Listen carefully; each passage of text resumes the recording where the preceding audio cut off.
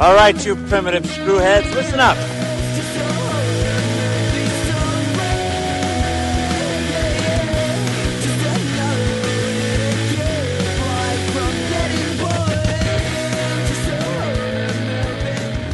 Hello again, and welcome to Primitive Screwheads Talk Horror Movies. I am Screwhead Dan. And I'm Andrew. And we are here once again to dismember, dismantle, and talk about... Mispronounce words. I did it backwards? I said, we're here to mispronounce words. We're here to mispronounce words as well. Listen, man, I have been working from home for the past week, and I don't know how to finish that sentence. Anyway, dismember, dismantle, and discuss horror movies. We are two friends that met over in Korea, and every so often we meet up to discuss a horror movie. Today's horror movie is going to be a little bit different. We are talking about the Lifetime movie, The Boy She Met Online, which was a suggestion from Andrew and Day, I believe.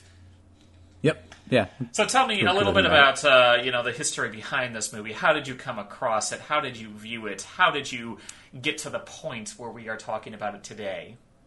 Lindsay and I almost every Sunday watch a Lifetime movie. We don't quite know why, but it's something that we do. Mm-hmm. We just happened to watch this one on one of those days. It was an interesting choice. Like I would say it's not really the most horror of horror movies. Her and I have gone at the point where we think that there is a formula for these movies. So it doesn't quite follow any of those formulas. But we more or less are developing a drinking game for Lifetime movies, and this is wonderful. This hits a couple of the beats. Gotcha. So, what is the formula you've been seeing for every single Lifetime movie? So this one doesn't follow it. Like generally, most Lifetime movies, from what we've there's kind of two genres. There's like the Happy Christmas movie. I guess three genres. There's like the Happy Christmas movie. Is that more of a Hallmark sort of thing? Yeah, Lifetime does it too, though. Okay, which is kind of weird.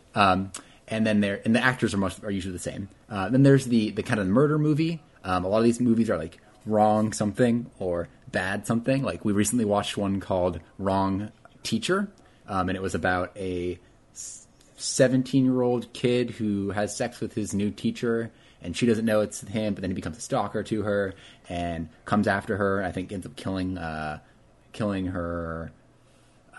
Not boyfriend, kills her vice principal, kills another teacher. You know, that's one of the genres. And there's these kind of like mother-daughter genres. I think this one falls more into, because this one had a lot less murder than I thought there would be. I think it's all partly because the twist of who our main guy not really being that bad. But generally, the way we end up kind of doing it is, if it's a murdery one, there's a cold open, which then is immediately followed by a really high, like upbeat music, which kind of breaks the cold open, which is really awkward. Oh yeah, the Marvel Studios way of doing things, where they introduce the villain first, and then they go into the hero having a fun moment. Mm-hmm. Exactly, but like some like really off kind of weird fucking music. There's usually a big expensive house. They're a rich family. There's a mother or grandmother who's had some plastic surgery done at some point in her life. If it's starring generally it's starring mothers, at Lifetime television for one back in the day. So generally the plot is around a mother and a daughter, or son kind of separating, coming back together by the end. And the mother was always the best person in the entire movie, right? Exactly. Right? It's like, the mother has to learn to empathize with the daughter, and the daughter has to realize that her mom was only looking out for her best needs. And this movie definitely falls into that category. Oh, God, yeah. Actually, we watched a lot of these. It's depressing. We were watching one called like Smuggling in Suburbia, and at the end I was like, oh man, the little brother who has cancer is going to come out and fight off the guy at the end. Like, oh fuck, never mind, this is a Lifetime movie. The mom has to be the one to show up behind and stab the guy in the back. So it's it's an interesting genre of films. Like I feel like Lifetime is it's very incestuous. The actors are all the same and passed around, and I feel like the writers are all the same, and none of them quite know how to write. None of the actors quite know how to act. Mm-hmm. They usually try to get somebody famous in each of them, but I don't know who's in this. Vivica K. Fox, I think her name, is in a lot of them. But Netflix recently actually got a former Lifetime writer guy to start writing some of his movies. There's one called like Dangerous Liaison. What do you call it when you cheat on somebody? Dangerous Affair? Dangerous Affair. Yes. I think it's called that. It just came on Netflix by a former Lifetime guy. He wrote the other one that was on there, like Strain's Obsession or My Secret Obsession, which was another Lifetime-ish movie with a higher budget because it's Netflix. So, they're out there, and people love them. Me and Lindsay actually subscribe to the Lifetime Movie Network on Amazon. Oh, jeez. Uh-huh. It's terrible. So I want to take a second right now and go through this director's movies on IMDb. So he has The Boy She Met Online in 2010, which is what we're going to talk about today. He's also directed The Wife He Met Online, The Husband She Met Online, The Girl He Met Online, The Psycho She Met Online. Oh god, I'm just going through this. No, dude, literally, Lifetime's goal is they pick a tagline and they just add anything they can onto the front of it. He also directed Pregnant at 17, Murdered at 17, and Terrified at 17. Are they all the same? Is it about girl get pregnant? I want to find out what Murders the Terrified baby at for 17 abortion is. and After her things father dies of a heart attack, Julie returns home to see her mother Gail. So basically, it is her mother has schizophrenia in Terrified at 17. Okay. So the mother's not in a keep good telling light us more. in that one. It looks like this artist was also the storyboard artist for Captain Planet and the Planeteers. What the fuck? I know, this is so weird. I'm sorry, I still can't get over all the boy, wife, husband she met online. Actually, I think I've seen some of those. I'm trying to. My IMDb is really slow, but I think I've watched a few of those.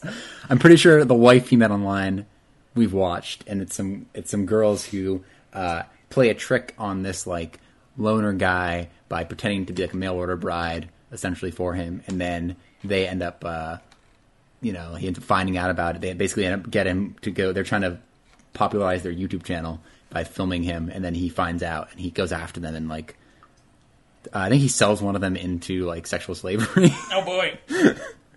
Oh boy! That one's great. Yeah. That one's classic. Mm-hmm. I'm just saying. Dude, man, IMDb is not working for me. I want to see. I definitely have seen most of these movies. And I'm really sad that I can't. I can't. Like I've. You don't understand how many of these we've watched. It's really depressing. But no, I just. Hey, you do you, man. You do you. You know, sometimes we want, Child's Play. Sometimes we want The Boy She Met Online. It's a classic. I know. Oh, man. Anyway, Murdered at 17. So if you have what Andrew has, the lifetime subscription on Amazon Prime, you can go ahead and watch this movie. But this is available on YouTube. Just some guy named Marcus uploaded it to YouTube, and I guess they don't care because it's still up there. And it's got nearly 20,000 views. So, but you guys, just so you know, it's only $4.99 a month for Lifetime Movie Network channel, and I think you get the first month free. You could buy food with that, Andrew. Yeah, or I could spend like literally every Sunday morning, like, we'll fucking wake up and like crawl out of bed and go and lie on the couch and watch a Lifetime. Should I donate it to charity? Should I buy some food with it? Maybe I should invest it in myself. No, Lifetime movies. Lifetime movie is investing in yourself. All right. It's an investment for a lifetime. I started filling them all on Letterboxd. Everyone I watch, I'm behind by a lot, but they're great. They're the best movies. Actually, I highly suggest the one. I think it's called what is it called? Captive Wife? No, Captive Woman. I heard Captain Wife. I think it's called Kept Woman. It's actually pretty good. It's like this guy is obsessed with the 70s and the 50s, like kidnaps a woman and makes them live out his like housewife fantasy in his basement. It's fucked up, but it's cool, Okay. But like, I feel like, I think about this. I'm like, how can I watch these shitty movies? And I'm like, I am the person who watches like all the Leprechaun sequels and shit. Like, I feel like my tolerance for shit's pretty high. Just like, it is. Just go for it. Yeah, definitely. And if it's a bonding activity with your missus, that works just fine too. So that's that. So I actually, because, the plot of this movie is absolutely nothing. Once we actually start talking about it, there's going to be, like, nothing besides the beat by beat and occasionally making fun of it. But I want to talk about, this movie was released in 2010. Like, I don't think the stigma for online dating was very prevalent then. I met my first long-term girlfriend in 2010, and we did meet on OkCupid, and we dated for 5 years at that point. What? I don't know. Oh, I thought you were going to jump into something like, I finally found out what Captain Missus was. No, I was actually, when you said that, I was looking up when OkCupid came out. Because I was like, that must be, and that came out in 2004. Yeah. Damn. It's been a long time. But that's shit. That. Most of my significant others, including my current one, we have met online. So I really don't think, I think the statistics are something like 1 in 3 couples actually meet online these days. Wait. Does this make you the boy she met online? Yes. God damn. I am the boy she met online. And I did watch this with my significant other too, so damn. Lifetime brings couples together, bro. I know. We didn't do that. But yeah, I just feel in 2010 this movie was very dated already. But I mean, it's Lifetime, so I'm sure a lot of it is very dated. I think there's still a stigma for online dating for young kids. I mean, there is not so much a stigma for it, it's just kind of like hey, take care of yourself. It's like if you're riding public transportation in late night at a big city, don't wear headphones and don't display any valuables. If you meet up with someone online, just make sure that you let someone know where you're going and where you are and meet up in a public place and that sort of thing. I don't feel it's so much stigma. I think it's just take care of yourself is what it is right now. But the whole, don't meet someone online, they're going to turn out to be a creep and kidnap you, I feel that's very overplayed at this point and just not necessarily true. Well, I almost argue this movie's against that, though. I think this movie plays against that trope. I mean, I would agree and disagree with that, because our boy that she met online, yes, he is a convict, and yes, he did lie about what he is, but he ends up being a pretty decent guy at the end of it. Well, even, I feel like through most of it, he's trying to do well, he made a mistake, he realizes he made a mistake. I feel like, even the mother, after she gets angry at her for the dating, is more just angry that she lied to him, not necessarily the fact that she's found somebody online, more just the way that she hid it and the way that she approached it. Yeah, and it definitely, the way the advertising material and the way the posters and everything look, it seems like they were going for the angle of this guy she meets as a creep and it's going to be this big thriller about it, but no, not really. Yeah, it's oddly tame. There's it's a very low body count for these kind of thriller Lifetime movies. Yeah. Well, actually, no, I want to say there's usually about 3 deaths in those movies too, maybe. Wait, there's 3 deaths? Actually. There's only 1 death, right? Oh, wait, no, 2 deaths. There's 3. There's 3. Okay, all right. We'll get to that when we get to that. That tends to be the Lifetime. Actually, I wonder if that. I'm curious if they give them you need to kill 3 people. Because I'm thinking of the dating, the whatever movie. I feel it's a 3-person thing. I don't know. Whatever. Anyway, you want to dive into it? Yeah, let's do it. Okay. So we open up with our main character, who is Cammy Winters, and she is played by Tori Spiridakotos, Tracy Spiridakotos. And basically, she is a 17-year-old high schooler, end of personality. There is nothing defining about her. She doesn't have any sort of... she likes burgers. That's one thing she does like. That's true. And then she likes online, and she thinks that the guys in high school are too immature, so she likes to go ahead and meet people online instead. And she's sitting down with her friend, and she messages that, oh, hey, I'm talking about this, guy online, and I'm going back and forth. And then Mom comes on in, who is Tori Winters, played by Alexandra Paul. And, of course, Mom in this movie is a shining bastion of goodness. She can do so no wrong. All that good stuff. And she's rich. Yes. And I can't tell, for the checkbox, is she the one who's had work done, or is it her friend who's had work done? Yes. I can't tell. I don't know. She does seem like she does have some work done. Yeah, I think so. Yeah. I think that's Botox. Everyone in here, there's only one minority actor in this entire movie, and he's very clearly a bad guy and dies. So. He's not a bad guy. He's a good guy. Wait, which minority? We're talking about the friend who goes in the coma and dies later on? Yeah. Oh, who's the other guy that we're talking about then? I thought he was a good guy. No? You think he's a bad guy? I don't know. We'll have to get to that when we get to that. Okay. Anyway. Cammy belongs to this very, very Anglo-Saxon WASP family. Mom's there. Dad is somewhere. I think they talk about what happened to him at some point in the movie just to get that. He left them or something? I can't remember. Yeah, I can't remember. He left her. He's gone. Anyway, Tori is Cammy is basically saying to her mom, hey, I want a job. My friend delivers pizzas. Why can't let you give me a job? And we get the sense that Tori is very, very overprotective of her sweet 17-year-old daughter. Yep. Yeah, and one thing I talk about is just the dialogue in this movie. It's written terribly, and it's also just performed. I feel like there's this weird thing where I feel like every character in a Lifetime movie, every young character, doesn't talk like somebody who's actually their age. It sounds like it's like some mom's writing her daughter. Oh yeah, her daughter's dialogue. Because it's terrible. The audience, right? It's it's not for the teenage girls, but it's for the moms who are watching this and thinking, oh yeah, that's totally how teenagers talk. I really think you hit the nail on the head there. Well, it's I don't know, as not a daughter with a mother relationship, I don't know. Like I feel like the weird like, oh mom, you just want me to go with this guy so I can that cute boy that you like, and that, like it's very like they want that mother daughter best friend thing in like every relationship that they have, which I think, which like you said, yeah, it's like it's their ideal audience, I suppose. Yeah, definitely. Anyway, so we get some dialogue in the high school where Cammy is talking about, oh yeah, the high school boys, haha, they're so immature. I like guys who are older, and that's pretty much it.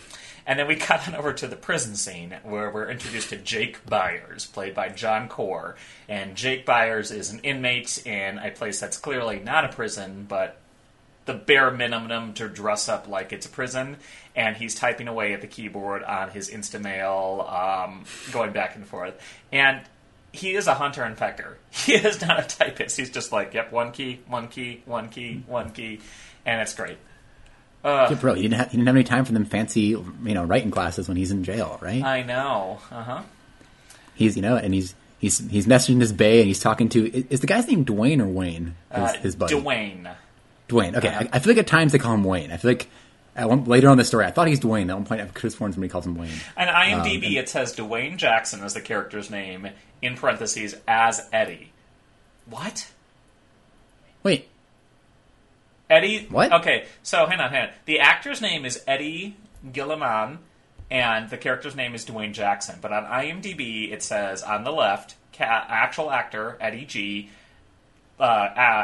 character name, Dwayne Jackson as Eddie G. So they're basically saying Dwayne Jackson as the actor.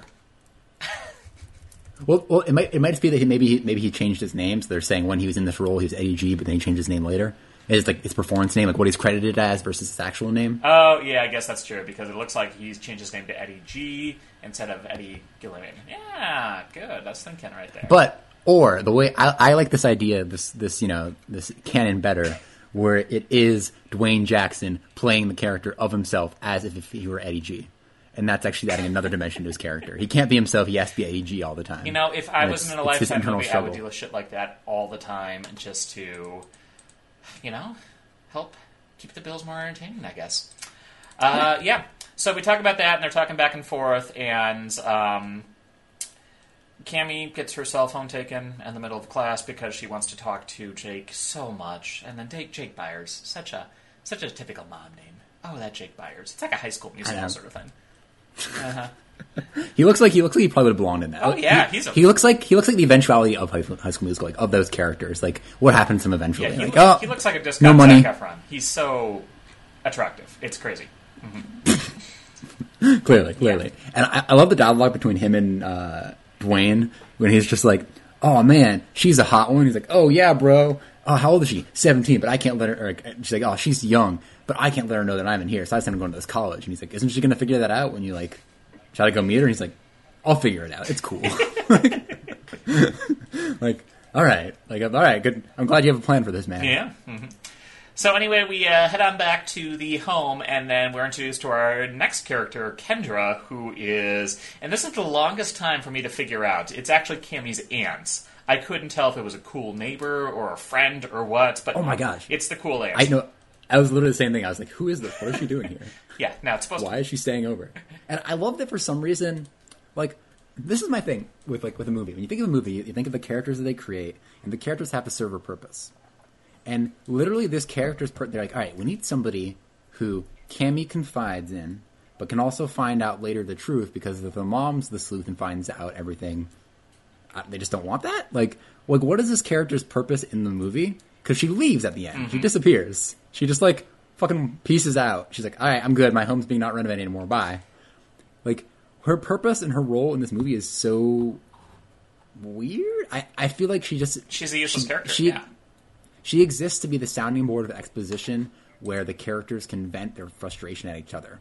So the mother talks to her about her. She's like, I don't understand my child. And the daughter is like, my mom doesn't understand me. And she's there so we can get that perspective, because they can't develop these characters and like have their relationship develop in any other way. Yeah, I mean, like when you are trying to establish that a character is unable to understand her daughter and connect with her, the only possible way to do that is to have her actually openly say it. That's how it goes. Tell, don't show, right? Exactly. Like, even though we have scenes of them together, we have the beginning scene of them where they're best friends apparently, and then they're not friends, and then they can't talk to each other. Like it's weird. Like that's literally her purpose, is to be the way for the characters to talk to the audience. Mm-hmm. It's frustrating. It's a very common thing in these Lifetime movies, just to have this like side character best friend where they can just explain everything that's going on. Like even her friend Lindsay is there just for that same purpose. Like I thought Lindsay and her boyfriend would like play some role in it, or maybe like Jake would attack them or something. That would be like kind of up the body count, up like that. It's like nope. They're literally just sounding board characters. Mm-hmm. And, I mean, I understand, this is Lifetime, this is bottom-of-the-barrel schlock, and it's supposed to be turn your brain off and watch sort of thing. Like, anyone who watches this movie, I don't think they take them seriously. I take these very seriously. I don't know. I comment on everything that happens in this movie. Okay, so even if I was a middle-class, middle-aged white woman who is the target audience for these movies, I really don't think I would take these as turn my brain off and watch movies after a long day of work sort of thing. I really don't think I'd take it too seriously. And that's probably why they actually state the dialogue, because it's kind of the soap opera sent to it as well. Because these are bigger budget soap operas. I never read that either. That's a good point. Because I would kind of think, like, these movies are so badly written, but, like, consistently, like, I feel like there's a Lifetime style, and, like, they know what they are. Mm-hmm. And you have to, like, hit these beats because that's just, like... Like, do you think the people making these movies think they're making good movies? Oh, God, no. 100% no. You think they know that they're, like, these, like, terrible ideas? Mm-hmm. Okay. Because, like, yeah, I guess when you write a movie called, like, The Wrong Wedding Planner, about a wedding planner who goes crazy, like, it probably is, like, a bad idea. Mm-hmm. Like, some of these are cool. Like, some of these movies that they do based on real events, but, like, these ones are just like, what the fuck is this? Mm-hmm. Did this movie have the tagline based on a true story? Because I'm sure it did. It might have, I'm sure. A lot of them are. There are a lot of them that are. There's one about, like, a girl who, like... I can't remember. Every time we see that, we get really excited. Like, when there's, like, based on a true story, I end up researching it, and they're like, this girl died once. That happened. Movie. Here's what may have happened. Yeah. Like, this is what happened if she had a mom who loved her. Yeah. But, anyway, so... Yeah, so she comes, and they get this weird conversation. Like, again, this mother's friend comes, mother's sister comes, and immediately the first thing that happens is we get the dialogue scene between the daughter and mother's friend, and she's like, man, my mom doesn't understand me. She wants me to date these dorks. And then the mother's sister is like, oh yeah, I'm dating this hottie, and, like, shows, like, the picture or something, and it's like, again, is that, like, do aunts talk to their nieces about the guys they're dating? It's kind of weird. I don't know. No, she's the cool aunt. Most aunts don't do that, but she's the cool aunt. Right. Mm-hmm. She's the cool aunt. Yeah, so she can do that. The coolest of the aunts. So yeah, then we cut back over to the prison, and our boy Jake Byers / discount Zac Efron is talking to his sister. Was it? I think. Yeah, sister. I don't even remember the sister's name, so I'm just going to call her sister. And basically, I don't think she has a name. We're having the. You're right. I don't think she does.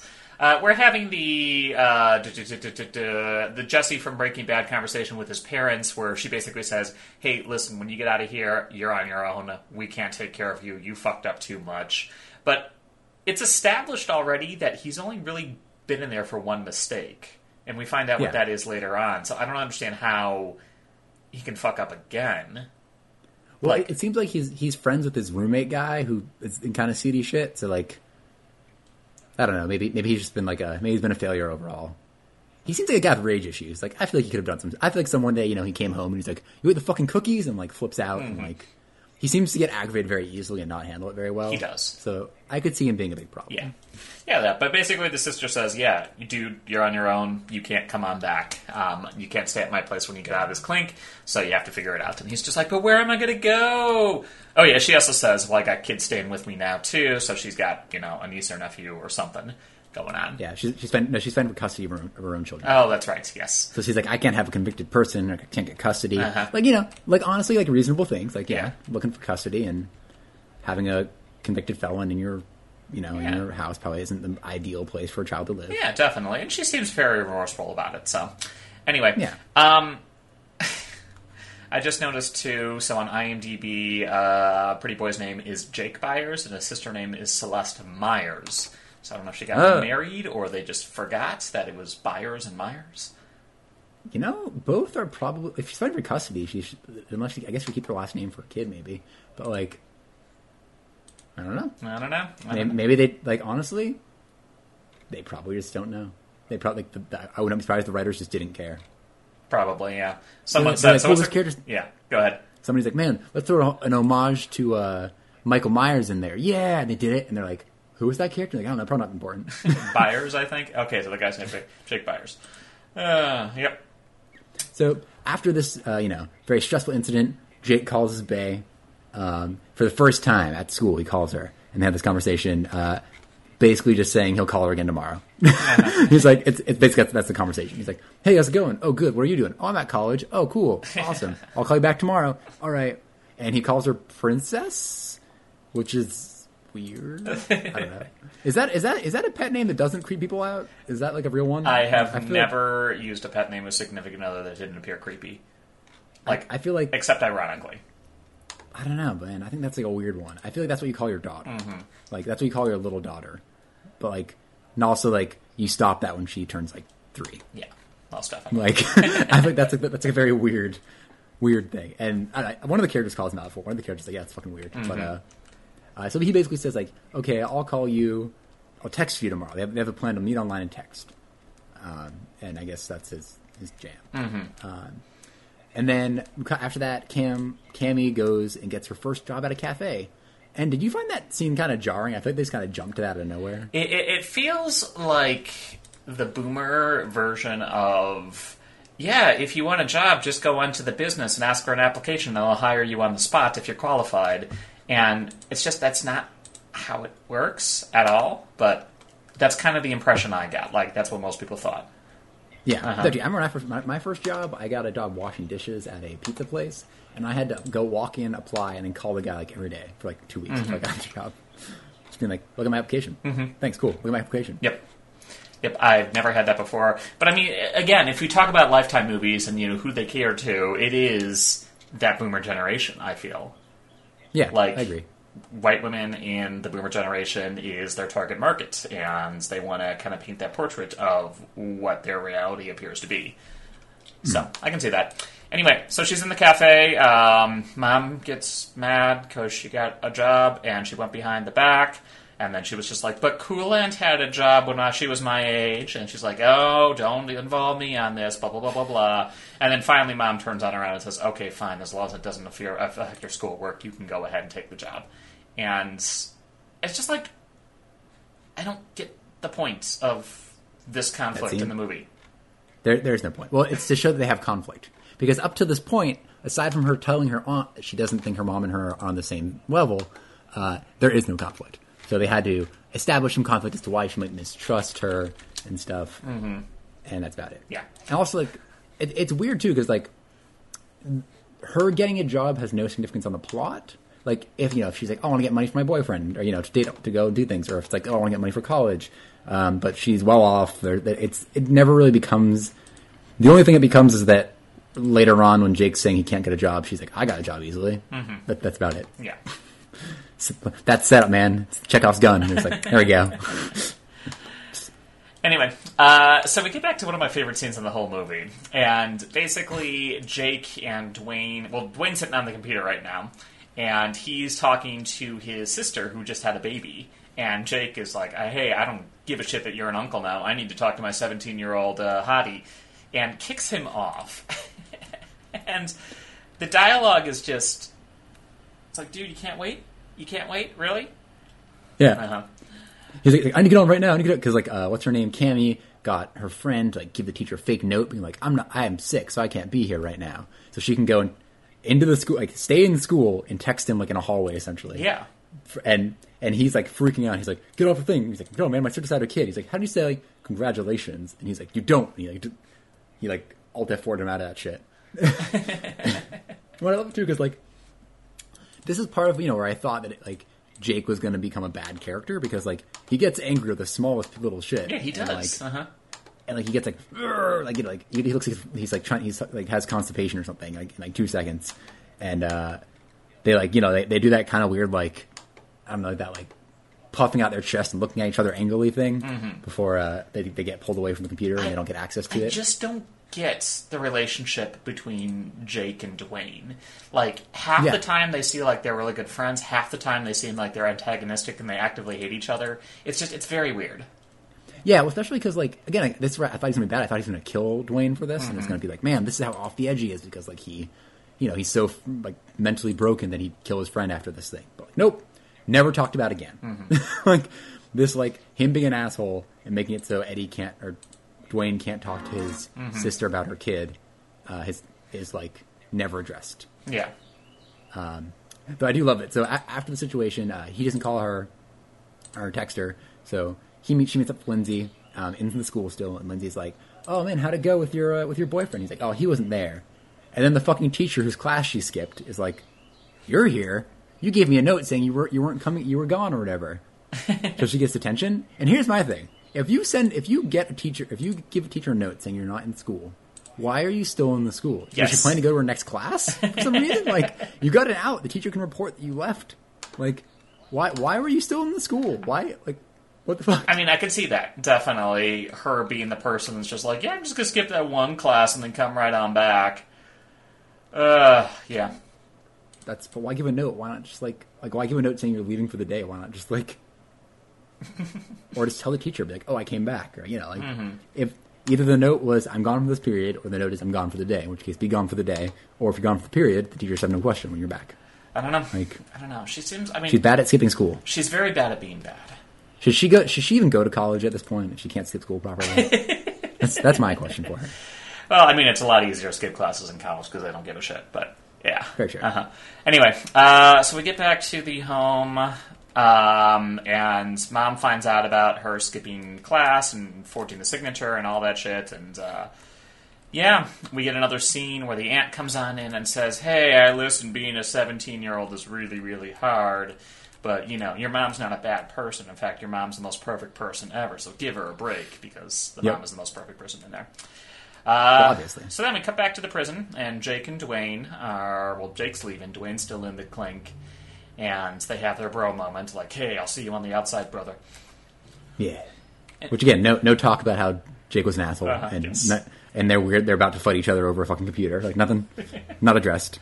About his sister having a baby. I mean, seriously, dude. That's a big deal. Right? Anyway. So Jake gets into a car with his friend, and this friend's guy, what's his name? Doug, I think? I have no idea. Okay, whatever. We'll call him... I just said friend. Okay. Amanda and I were sitting there and talking during this scene, and what was the exact line he said? Something like, hey, lover boy, or... Yeah. He was very flirty when he pulls up in the car and then takes him. Oh, no, he says, what are you willing to do for a ride? Yeah. And I turn over to Amanda and I'm just like, okay, this guy totally has the hots for discount Zac Efron here. And the entire time, like, you keep thinking about it, and there are so many instances in this movie where it could be construed as flirty. Like, this guy's got a creepy stare towards Jake the whole time, and it's supposed to be that he's a friend that's a bad influence. But the way it's played, it just makes it think like he totally wants to stick it in him. It's I took that for opening line as more of like a just busting his balls, kind of like pretending to be like a trucker picking up somebody who's walking. Oh, I don't know, man. It felt very flirty. It felt very, very flirty. Well, it probably would have been a better choice than that. He has more money. Yep. So he goes back into Creepy Boy's Creepy Friend's apartment, and that's where he's going to stay right now. Oh, this is another thing. Creepy Friend says, yeah, I'm your sugar daddy now. Like, little stuff like that. It's just once, maybe, but... Creepy Friend's, like, honestly, like, the best friend ever. He's like, yo, man, live with me for free. Here's some money. Like, here's some car keys to our roommate's car. Like, it's cool. He's so great. Uh-huh.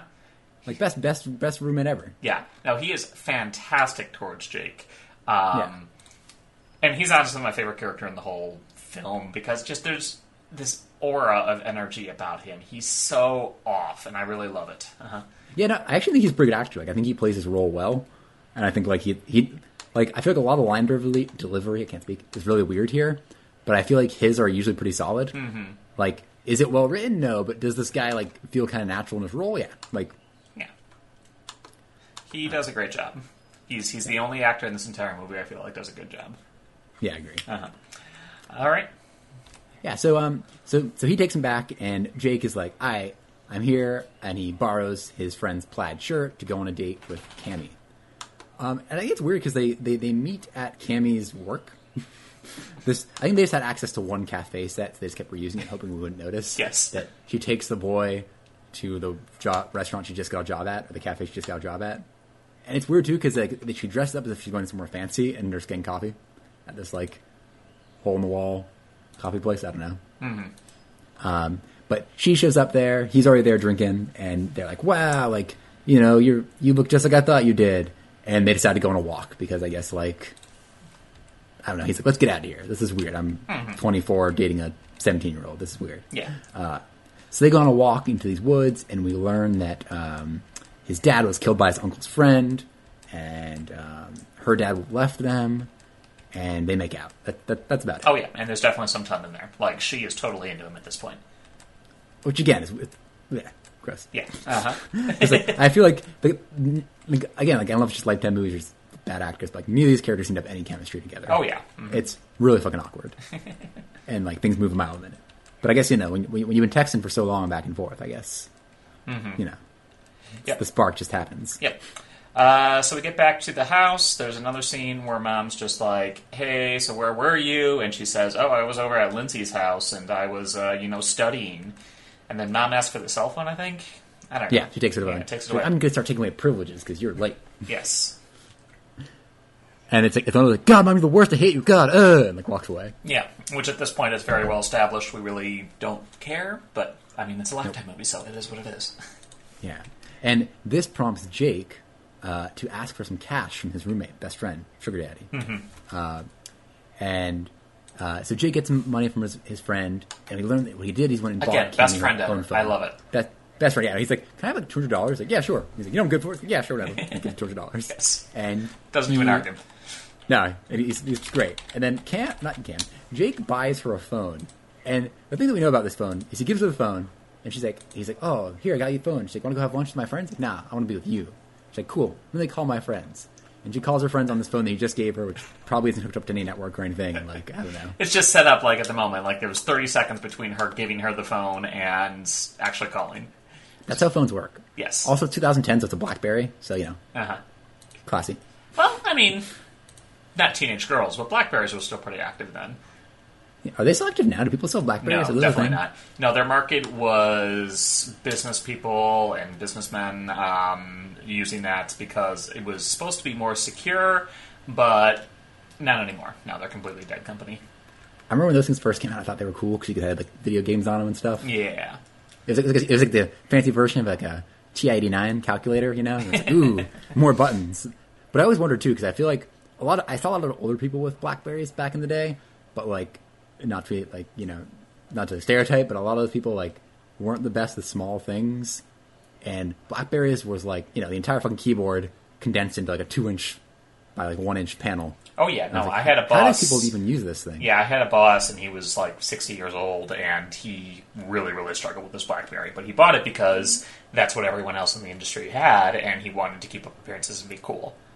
Yeah, not the best ergonomic designing. Like somebody, I think when iPhone came out, they're like, yeah, there we go. Like, look at that. We can like, I bet I feel like the iPhone probably killed the BlackBerry. Mm-hmm. Just like people are like, yep, like that's stupid. Like we can at least have like a bigger screen this way, turn sideways, you know. Yep. Yeah, so we get there, and then we get to Mom with another character. Boyfriend. Who is he? Is that boyfriend? He's her work boyfriend, which was briefly mentioned. This is the word. Okay, this is what the movie does. It introduces this character in the first dialogue between the mother and the daughter. Because the mother's like, you should come to my work party with me. And she's like, I'm not going to go to your work party. He's like, I see other people bring their kids there. And he's like, Tom or whatever really wants to meet you before you go, or really wants to hang out with you before you go to wherever the fuck it is you're going, college. And she's like, Tom doesn't want to meet me, Mom. He wants to meet you. And then, like, that's thusly, I assume that is Tom, or I don't know what his name is. Tom's made-up name. But he is her boyfriend, who is also apparently a tech guy, because, again, in Lifetime movies, he can Google. If tech is needed, they need a certain person who is good at tech, and that person is usually a somewhat of a nerd, as this guy reveals later when he plays Call of Duty. And he has army lifestyle as a result. But again, I mean, it's very, very Lifetimey. Very like, oh man, he's a hacker. He must love video games and computers. And it's like, again, maybe, it's like this middle-aged boomer woman who's just like, oh, who would be really, really good at, tech stuff? Probably some guy who plays Call of Duty. We're going to put a dialogue on that. That's so good. Yeah. Well, I love it too because she's like, she's like looking at her daughter's phone stuff, and he pulls up her computer, and it's like, you're looking at a website called like How to Connect with My Crazy Teenage Daughter. He's like, what the fuck's wrong with you? My teenage daughter is out of control. Oh, yes. And she's like, what? He's like, why would you have that? And he's like, shut up. And she's not really out of control. She's really not. My teenage daughter got a job and stayed out late with their friends one night. She's a straight A student. What's going on? She's out of control. She's going to college. I forget where she's going, like Harvard or something. She's going to like a nice Ivy League college. Like, what the fuck? Like this is like the ultimate helicopter parent. My daughter did one thing wrong after being perfect. Yes. Anyway, so we cut back over to Creepy Friend, best character in the movie, and I'm going to keep saying Jake Paul, so I'm just going to say Jake Paul. Jake Paul, our convict, ex-con Jake Paul, the boy she met online, and basically Creepy Roommate says, hey, listen, Jake, you want to go ahead and we want to get you a job, or we got to get money, you got to pay me. And he's like, fine, I'll go apply for a job.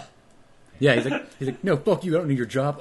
He's like, I'll do the money my own way, because the guy's like, hey man, if you just like, he's like, hey, are you free right now? Because like, if you just go and drop off something for me, like the $200 I gave you is like totally fine. He's like, I'll get the job, I'll get my money when I want to. He like gets very angry at him for kind of being a nice guy. Yes. Like, hey man, just like yeah, he wants him to do drug dealing, but he's just a drop off. He's like, hey, just drop this thing off for me. Yeah. So then we cut on over to the coffee shop, again, the exact same setting, and he runs into Cammy at work, and he basically says, I applied for an interview, and I didn't get the job, and now my heart is completely shattered. Dude, he's having such a hissy fit. Again, think about who's writing this movie, and the person who's writing this movie is probably just like, yeah, you just go on in, and just take no for an answer, and you'll get the job there. You got to be assertive. But he is, losing one job is just the end of the world for him. It's so hilarious.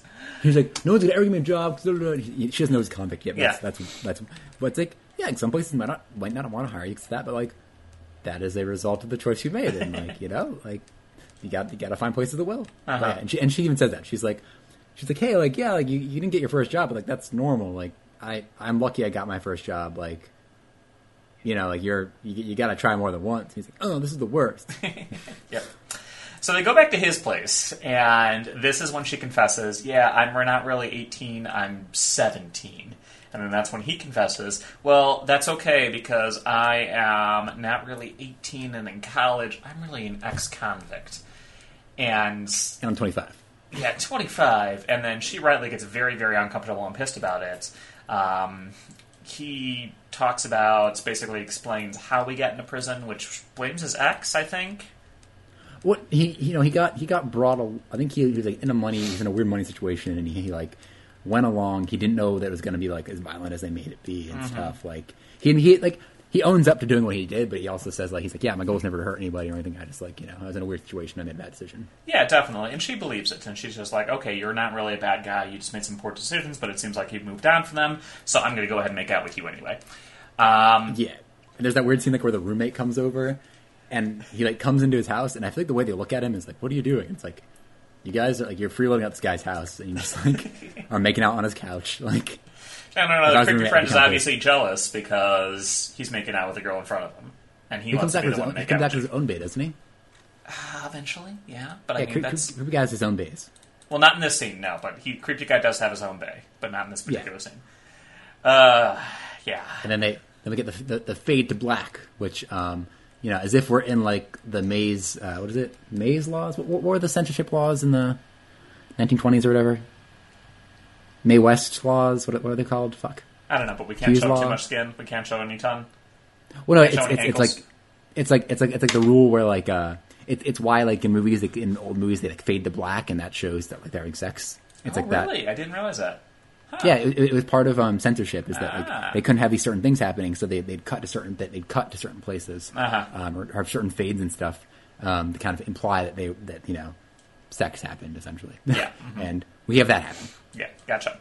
Anyway, she leaves, so they bang, and we cut on over to Mom and Aunt who are talking in the kitchen, and Mom basically says, or is it Aunt that goes through her phone?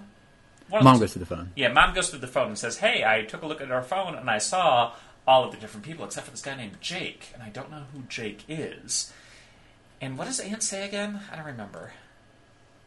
No idea. I don't remember either. But I think Aunt... Is Anne the sister? Aunt is the sister, yes. And Okay. Aunt, like, Aunt. Sorry, I said yeah. Anne. No, Aunt's, like, tones it down. And if I remember correctly, she just, like, says, oh, it's probably something. Don't worry about it.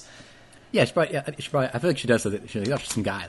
Yeah. It's a random she's guy, a so don't be 17-year-old crazy. girl. Don't worry about it. It's not a bad thing. That sort of thing. Yeah. Yeah. And then the mom calls because, like, at this point she isn't home yet, right? So the mom calls Jake because she's like, oh, she's been taking this guy Jake all the time. So she calls Jake, and Jake at this point forgets that her phone was taken away. So he picks up the phone and he's like, "What did I tell?" He's like, "Whoa, what did I tell you about sex? It's addictive," or something like that. Like the best pickup line, the best way to answer a phone ever. And the mom's like, "Who the fuck are you?" And he's like, "Oh, what? Sorry, I was just joking. I'm sorry." And she's like, "What's your last name, Jake?" He's like, "Oh," and hangs up the phone. So that's that. And then the mom goes up to the room and she searches her daughter's drawers, and she finds a printout of Jake's profile in her drawer. Which Who the fuck why would you does print that? that out? What the fuck? Literally, the second we saw that, we were both just like, "Why did she print that out in the first place?" Like at one point earlier in the movie, she's like cuddling that fucking picture at night. Yes. Like, I start to wonder, like, is it Jake the one who's kind of mentally unstable, or like, could it be her? She's so infatuated with this guy. She just cannot stand to see not a picture of him. She needs to see. I just think she never got over Aaron Carter's career dying, and she was like, he looks kind of like him. He does. He really, really does. He's like a she's cross part of between that- Aaron she's part Carter of and that Zac fan Efron. cult. She's that part of that fan cult who thinks that Aaron Carter is somewhere out there, like, living a life under another name. She's like, I think I found him, guys. Yep.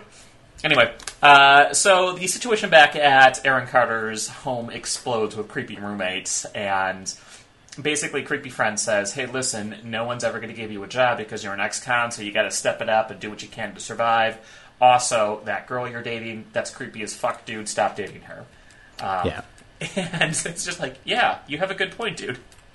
No, and honestly, I think that was like I feel like his roommate, like, he sounded like an ass, but I think he was very honest. He's like, you need to stop doing that shit. You can't do that. You need to do what you do to survive. Your fantasy of living with this girl is like insane. Get a head on your shoulders. Like, Yeah, he's being roommate- very right. yeah, he really is. I feel like in any other movie he would be that, like, the straight man friend who's like, buddy, you need to, like, reevaluate your life. But in this movie, they make him seem like an asshole. Yeah. So Cammy leaves. Cammy's just like, I feel like I'm in a prison because you're being so overbearing as a mom, which she's not at all, but No. she runs away, basically. Well, she tries to, and then mom sits down and kind of talks her out of it. Yeah. And I don't remember what she said, something about college or something like that. Oh, this movie's terrible.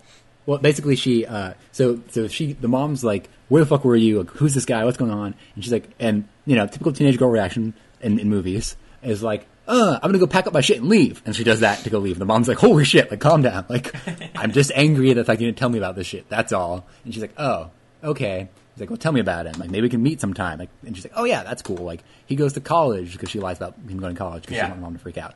But, like, the mom, like, comes out crazy, but then is very much like, no, I just want to, like, I don't think talk the this mom's out, is crazy at all in this movie.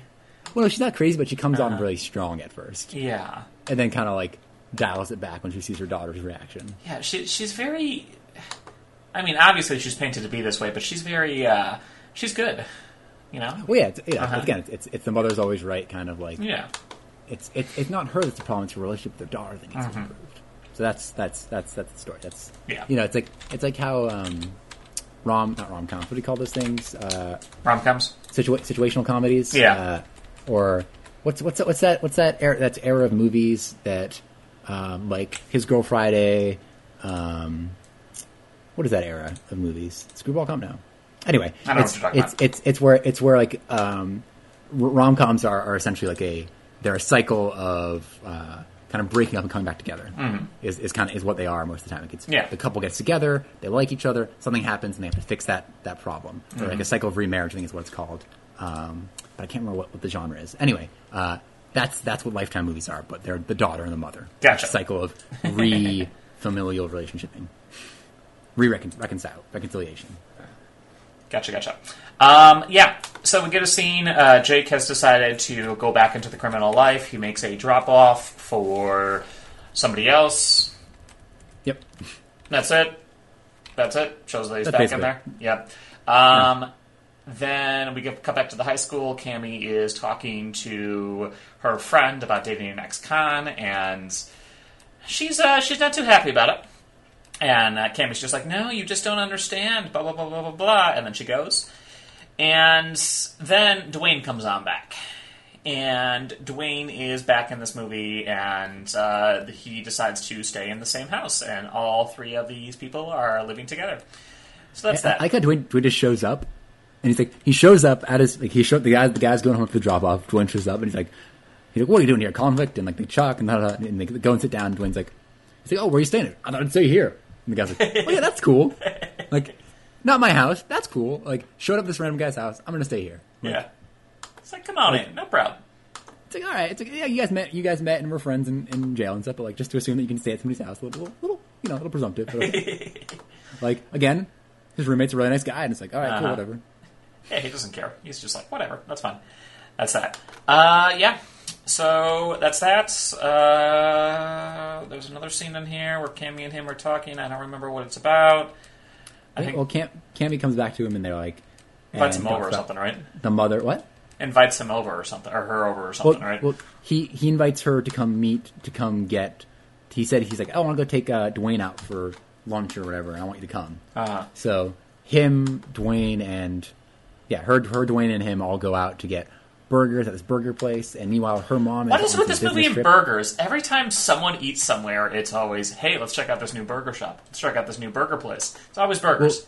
Well, I think they're tying it back in because, again, Chekhov's gun, right? Yeah. She mentions this great burger place to her aunt, and then while she's at the burger place with her boyfriend and her other convict friend, the aunt's there. She's like, I came here to try out the burgers he suggested. Yeah, because the aunt is hip, and she checks out the hip places. She's super hip, but she sees them and she's like, these boys don't look like they're engineering majors in college. And she notices that Dwayne has a tattoo on his hand, and she's like, I'm a little sketched out. I'm going to leave. Yes. So she leaves, and that plot thread comes back later. Oh, but yeah. what happens when they return home? So when they return back to the house themselves, if I'm going on through, Dwayne goes into the house, and Cam and Jake decide to stay in the car a little bit longer and talk, and someone attacks Dwayne, just out of nowhere, just bam, and then makes off with money somewhere. And Jake and Cammy decide to chase that guy down. Well, not for a little bit, but the guy gets away, and then he goes on into the house, and then Dwayne is completely knocked out on the floor and ends up in the hospital. And I love it because, he finds Dwayne's like, no, Dwayne! Throws him in the car. They drive to the hospital, and so Dwayne is, like, concussed or whatever, like, head bleeding and stuff, and Jake's like, man, you can walk in there by yourself, right? And she's like, we can't take him in. He's like, no, I can't, they can't, we're not allowed to be together because, like, our parole basically says we can't hang out together because we're in the same cell. And so instead of letting her take him in or something like that, they just drop him off and like, all right, walk to the hospital by yourself and peel out of there. And he's just like barely just stangling up there. He's just like left, right. But he does eventually get to the hospital. Someone comes on out and takes him on in. So that's that. It's a weird scene, and this kind of caused a schism between them. Yes. Like, oh man, like she's like, oh, this is a little fucking weird. Like you could have like helped your buddy, but I guess not. Yeah. And so she goes back and kind of like confides in her mom. Her aunt, because the cool aunt's there. Yeah. Uh-huh. Yeah. She's like, oh no, because the cool aunt is like, are you okay? Everything okay? And she's like, yeah, I'm fine. Whatever. It's like, nothing bad happened. Whatever. But the aunt knows the guy with the tattoo. Yes, the boy she met online, and he's an ex-con. Exactly. She's like, oh man, those tattoos are what people get in jail to say that they're protected. Whoa. Super deep. Yeah. Good internet sleuthing, aunt. And while after this happens, Jake gets a call, Jake goes and visits his buddy, and he goes and visits Wayne at the hospital. And I love it because it's supposed to get this emotional thing, and it's very much like The Room, where he's like, "Dwayne, you're my best friend." He's like, man, I remember when I first met you, it was all I could do not to beat the crap out of you. And I'm just like, wow, like, what is your guys' relationship? Like, so what weird. the fuck? He's like, you're my best friend, but I remember I wanted to beat the shit out of you. Yep. But also, like, not to be mean to Jake Paul or Aaron Carter here, but, like, I think pretty sure Dwayne looked like he could take him. Like, yeah. Like, Jake Paul is, like, really fucking thin and lanky. Yes. Like, I guess he's kind of tall. I don't know. I don't know. But that's that. Anyway, he needs $5,000 that was stolen by tomorrow for reasons, and then that's that. And then we cut back to the hospital, and what's happening to our boy Dwayne? Dead. It's just so ridiculous. Well, Dwayne's sister, I think, when the baby calls him, and it's like, yo, Dwayne's dead. He's like, oh. Well, fuck. And then I feel like, yeah, so that happens. So then Cammy comes on over to go console Jake for the loss of his best friend that he met about 3 months ago. And while he's there, he gets another call, or roommate gets a call being like, yo, man, we saw the guy coming out of a pool house, which I never quite know if a pool house is a place where you play pool or a pool place. What is a pool house? I always thought a pool house was like a billiards. Yeah, that's what I thought too. Okay. Uh-huh. All right. Are those still things? Yeah, I mean, there's a couple in Charlotte. Mm-hmm. You refer to them as pool halls? Pool houses? Usually just billiard halls, yeah, but some people may refer to pool. I don't know, let's see. Pool like, house. are they specific pool places just for billiard, or is it not a bar? No, it's like a specific place for a billiard place. Googling pool house just looks like it comes up with some sort of addition onto the side of an actual swimming pool. Like a little cabana sort of place, I guess. Oh, okay. So like where people stand in murder movies where they want to hide? Yeah, basically. Mm-hmm. Okay, yeah. Yeah. Or where Bryce and the people do nasty things in 13 Reasons Why. Yes. All those things. Good stuff. Okay, so pool halls are things, and you think they mean like pool, not swimming pool? I'm assuming so. Mm-hmm. Okay. Anyway, cool. Doesn't matter. I wasn't sure if we're back in the Music Man or something. I hear that, and I'm just like, are those real things? Like, still, do people go to those? Like, I feel like if I knew a kid who's like, I go to the pool hall, I'm like, are you doing drugs? Are you drinking there? Like, what's going on in this pool hall? Who the fuck goes to play pool? Like, I don't know, man. I just maybe stereotypes and maybe just old 13 movies. going bad 50. Yeah. I just think that there's a problem in River City, and it starts with pool. Yeah. Anyway, I don't even know where we are. Where are and we? they're like, get in the car. We're gonna go kill his ass. So, roommate and Jake get in the car, and Cammy's like, I'm gonna follow you guys. And they drive after the guy, find him in the parking lot, and roommate runs over, kicks the shit out of him, and he's like, give me the money. And the guy's like, it's in my pocket. So he's going to his pocket to get the thing out. Cammy arrives, and as she arrives, the guy, Jake's coming up to get the thing out of his pocket, and the guy pulls out a gun. And roommate's a bro. Yeah. Like, a little trigger happy, but shoots the guy. Because he's like, Jake's going towards you, you're pulling a gun out, I'm assuming I'm going to shoot him, so I'm going to shoot you instead. And not showing this guy to be the worst guy ever. Yeah. But he shoots this guy.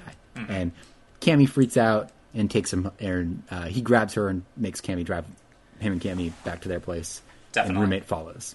Yeah, and Cammy is, obviously freaked out back at their apartment, and they basically just go upstairs, and they're just like, we gotta get out of here somehow, we gotta escape somewhere, we don't know where we can go, but shit, we need to get out of here. So they escape out the window, go through the front door, they go out into the car, and drive away. And because at this point, roommate's like, if it's between me and us and her, I'm choosing us. Yeah. Because the love between the two is amazing. So Jake calls his sister and basically says, hey, listen, so that, cabin up in the woods, is that still there? The cabin by the lake or whatever. And she says, listen, I'm not going to help you out, but, the key might still be under there. And he's just like, okay, yeah, sure, whatever. Gosh, I can't believe you're so angry at me, blah, blah, blah. And they go to this cabin in the middle of the woods somewhere to hide out to basically let the heat cool off. Mm. And then how does the mother find her? Tim, or whatever his name was, the IT guy, helps her find the name of Jake's sister. Oh, okay. On Facebook or some shit like that. Wait, does Tim have a mullet? Or weird grown out long guy hair? Yes, I can see. He has mullety hair. Uh-huh. He's just a weird looking guy in general. Who reminds me from Ted from Breaking Bad? Ted? Ted from Breaking Bad. Who's Ted? Ted was the accountant that, or not, the one that Skylar worked for. Oh, yeah, I see that. Yeah, I mean, do you remember that amazing line where she goes, I fuck Ted?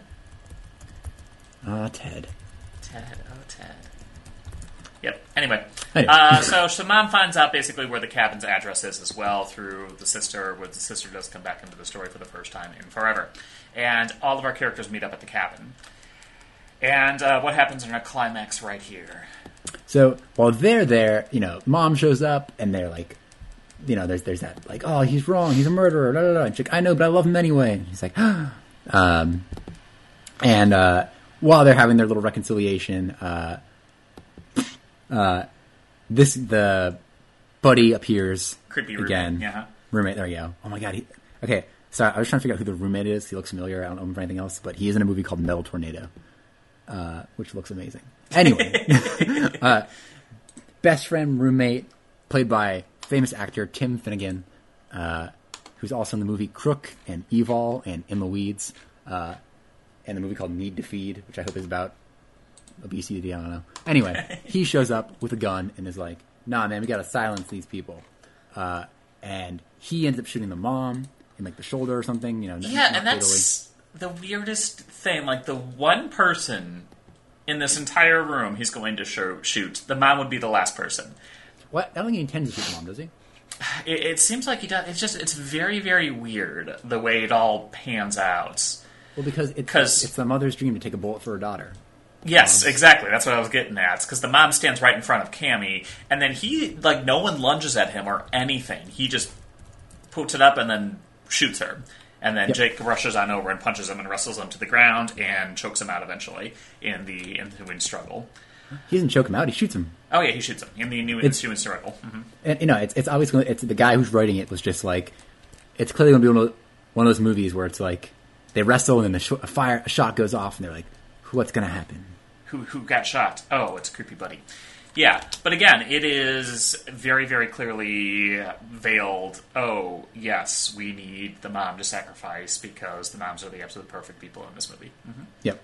I love too the way he shoots the mom, because he's not like that thing where he holds it up and like, he doesn't hold up and like straighten his arm out to like, like provide support for the shot, but he like awkwardly kind of like shoots from the hip in like the most like disinterested way ever. And like, I don't know, it's weird. Mm-hmm. And he dies immediately. He gets shot in like, it looks like he gets shot like, actually like, I don't know, like maybe in the lung, maybe like the edge of the lung, maybe, I don't know. Like, he is dead immediately, but he like, it doesn't look like an immediately fatal wound. I don't know. Yeah. It's weird. Yeah. So that's that. And then we cut back to our final scene, which is Cammy in prison. Jake is obviously back in prison, and she basically says, yeah, it's probably not a good idea for me to start talking to you anymore because you are a criminal and you murdered someone and this shit gets fucked up. And then we get our super, super happy scene where the mom and the aunts all get together with the daughter and they give each other gifts. And then Cammy says, hey, I'm going to go to the X Games, which that was not previously established. No, I think the aunt gave her tickets to the X Games. Is what happened. Yes, and then it's just like that was never previously established. She was a fan of the X Games. Like this is a whole new character trait we're getting in the last minutes of the movie. Right. Yep. And then she's like, well, yeah, like so. Oh god, it's so fucking weird. Yeah, because she gets the X Games ticket and she's like, we're going to the X Games, and mom's like, you want me to go to the X Games with you? And she's like, yeah, of course I do, because mother daughter best friends, X Games. Yes. Great. Mm-hmm. I feel like the X Games just gave them money for this, and they were like, "Here, guys, go. Like, take like put our product in your movie, and we'll give you like $5." Definitely, and that's how it happens. Wait, are X Games still a thing? Yes, they're still a thing, I believe. Really? X Games. Yeah, and that's the annual movie. Man, it's been going on for 26 years. Mm-hmm. Weird. Yep. So that is our The Boy She Met Online Lifetime schlock. Andrew, what did you think of The Boy She Met Online? Was that one of your... Is that in the upper tier of your Lifetime movies, or is it more towards the middle, or is it, kind of bottom of the barrel? It's pretty low. It's not terrible. I gotta say, like, the Smuggling in Suburbia, that one's actually pretty good. Not gonna lie. Like, if you it's definitely... I think the part about this movie that isn't great is like the shitty Lifetime movies. The fun part are the stupid way they kill people and stuff, and like the weird overreactions where they're like, "Man, I want to be this girl's surrogate daughter, so I'm going to kill her real daughter," and like that kind of weird shit. And this one doesn't have that. This one has like, I'm frustrated because I used to be in jail. Like, I think it would have been a better movie if the boy was the villain and not his roommate friend. Yes, definitely. I mean, in terms of the boy she met online, he is actually a pretty decent guy through most of the movie. Yeah, well, it's weird. Like, like The Boy She Met Online. Again, these movies always imply that the person. Actually, then again, that movie Wrong Teacher, which you think that's about the evil teacher, but it's actually about the teacher's stalker. Mm-hmm. So I guess I don't quite understand that.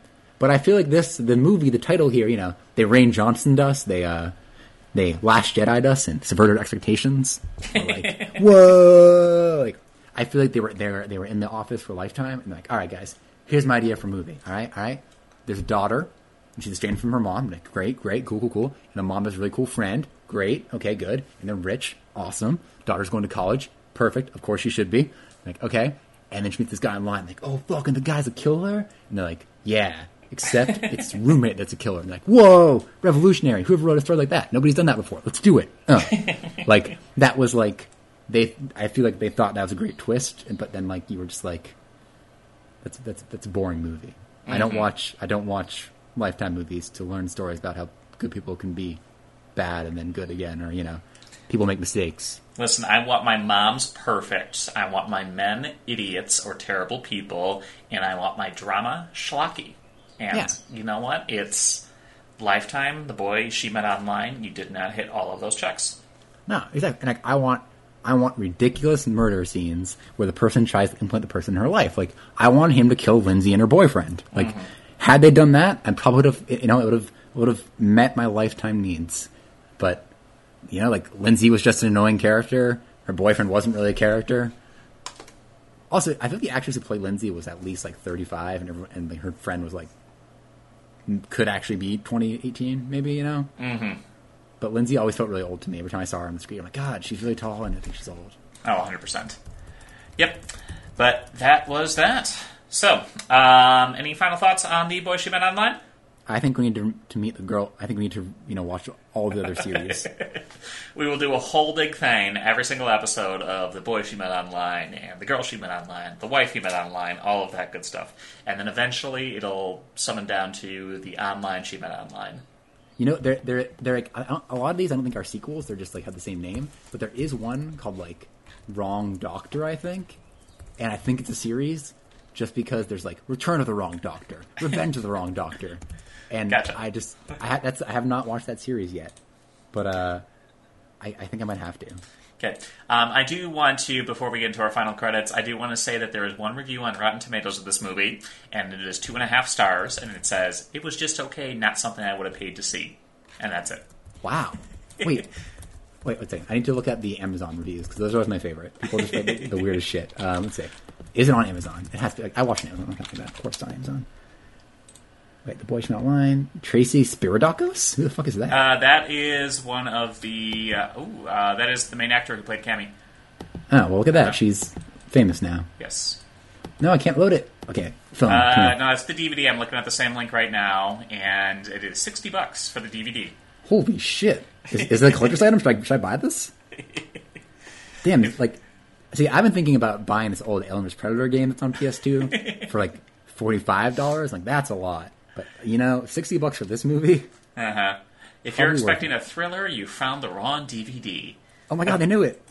A good movie to see with your daughter. Wait, what? Is that actually what it says? No, that's one of the reviews. I saw this movie on TV last weekend. It was on Lifetime. I thought it was a very good movie. As I was watching, I started thinking about my granddaughter. I really think she should be watching it. She is 11 but wants to be 20. The more I watch, the more I wish she could be watching. They were at the zoo. I could really see her as the young girl in this movie. The movie to me could be a good tool for teaching young girls about getting involved with men on the internet. It showed how he lied to her and how being in her life affected her and her mother's relationship. Among other things, I would want a parent to watch it with their daughter so they can bring things to her attention and get the most out of the movie. I highly recommend this movie, 5 stars. As usual, I found it on Amazon. I won't tell any more about it because I don't want to spoil it for anyone who has not seen it yet. Wow. One person here wrote like 3 paragraphs, and literally, like, this person complains about how they depict prison. I realize prison isn't as hardcore as it is in most movies, but this one seemed like it was a summer camp. The guy is in prison for a violent armed robbery where a shop assistant was beaten to death for not handing over a measly $1,000. Yet, at this summer camp, prisoners aren't even monitored online. They can chat and seduce school children. No one puts a stop to it, notifies the victim, or seems to even notice it.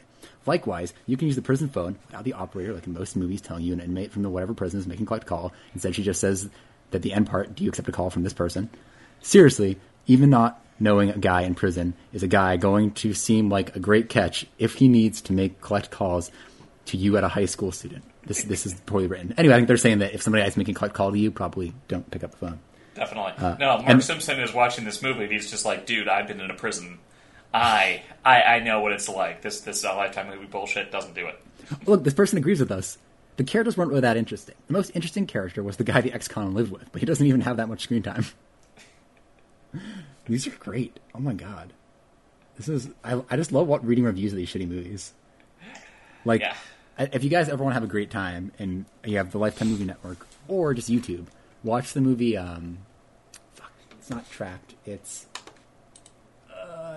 the Jason Momoa film. One second. Momoa.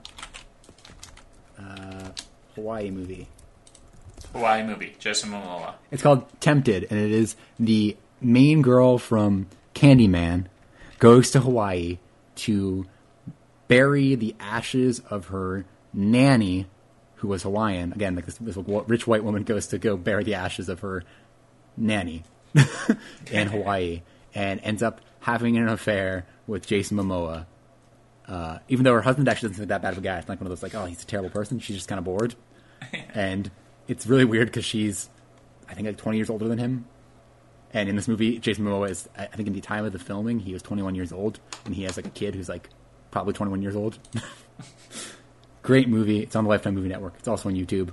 Check it out. There's some great lines. All right, then. Well, thank you so much to the opening band. That is Teddy's Atlas with the song Horror Movie Story. You can get that off the album Children of the Corn. They're good Canadian boys. We will catch you later. With an actual horror movie, not a Lifetime movie, we promise. Oh, God, yes, 100%. I can't do another one of these movies. You know, I'll be here Sunday, though. All right, see you later. Yep, have a good one.